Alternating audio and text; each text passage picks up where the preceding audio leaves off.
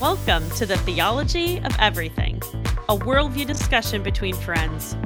Join the conversation on a variety of topics as your hosts explain how to recognize the perspectives we encounter within church and culture.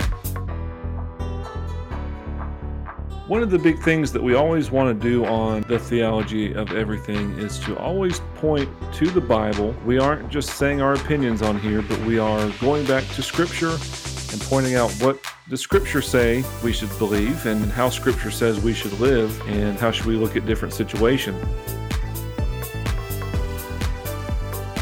Okay, I'm going to give you a sound. That was my Bible. My Bible is out. Can you hear my Bible? It's my phone. Do you hear the sound of it opening to my Bible app?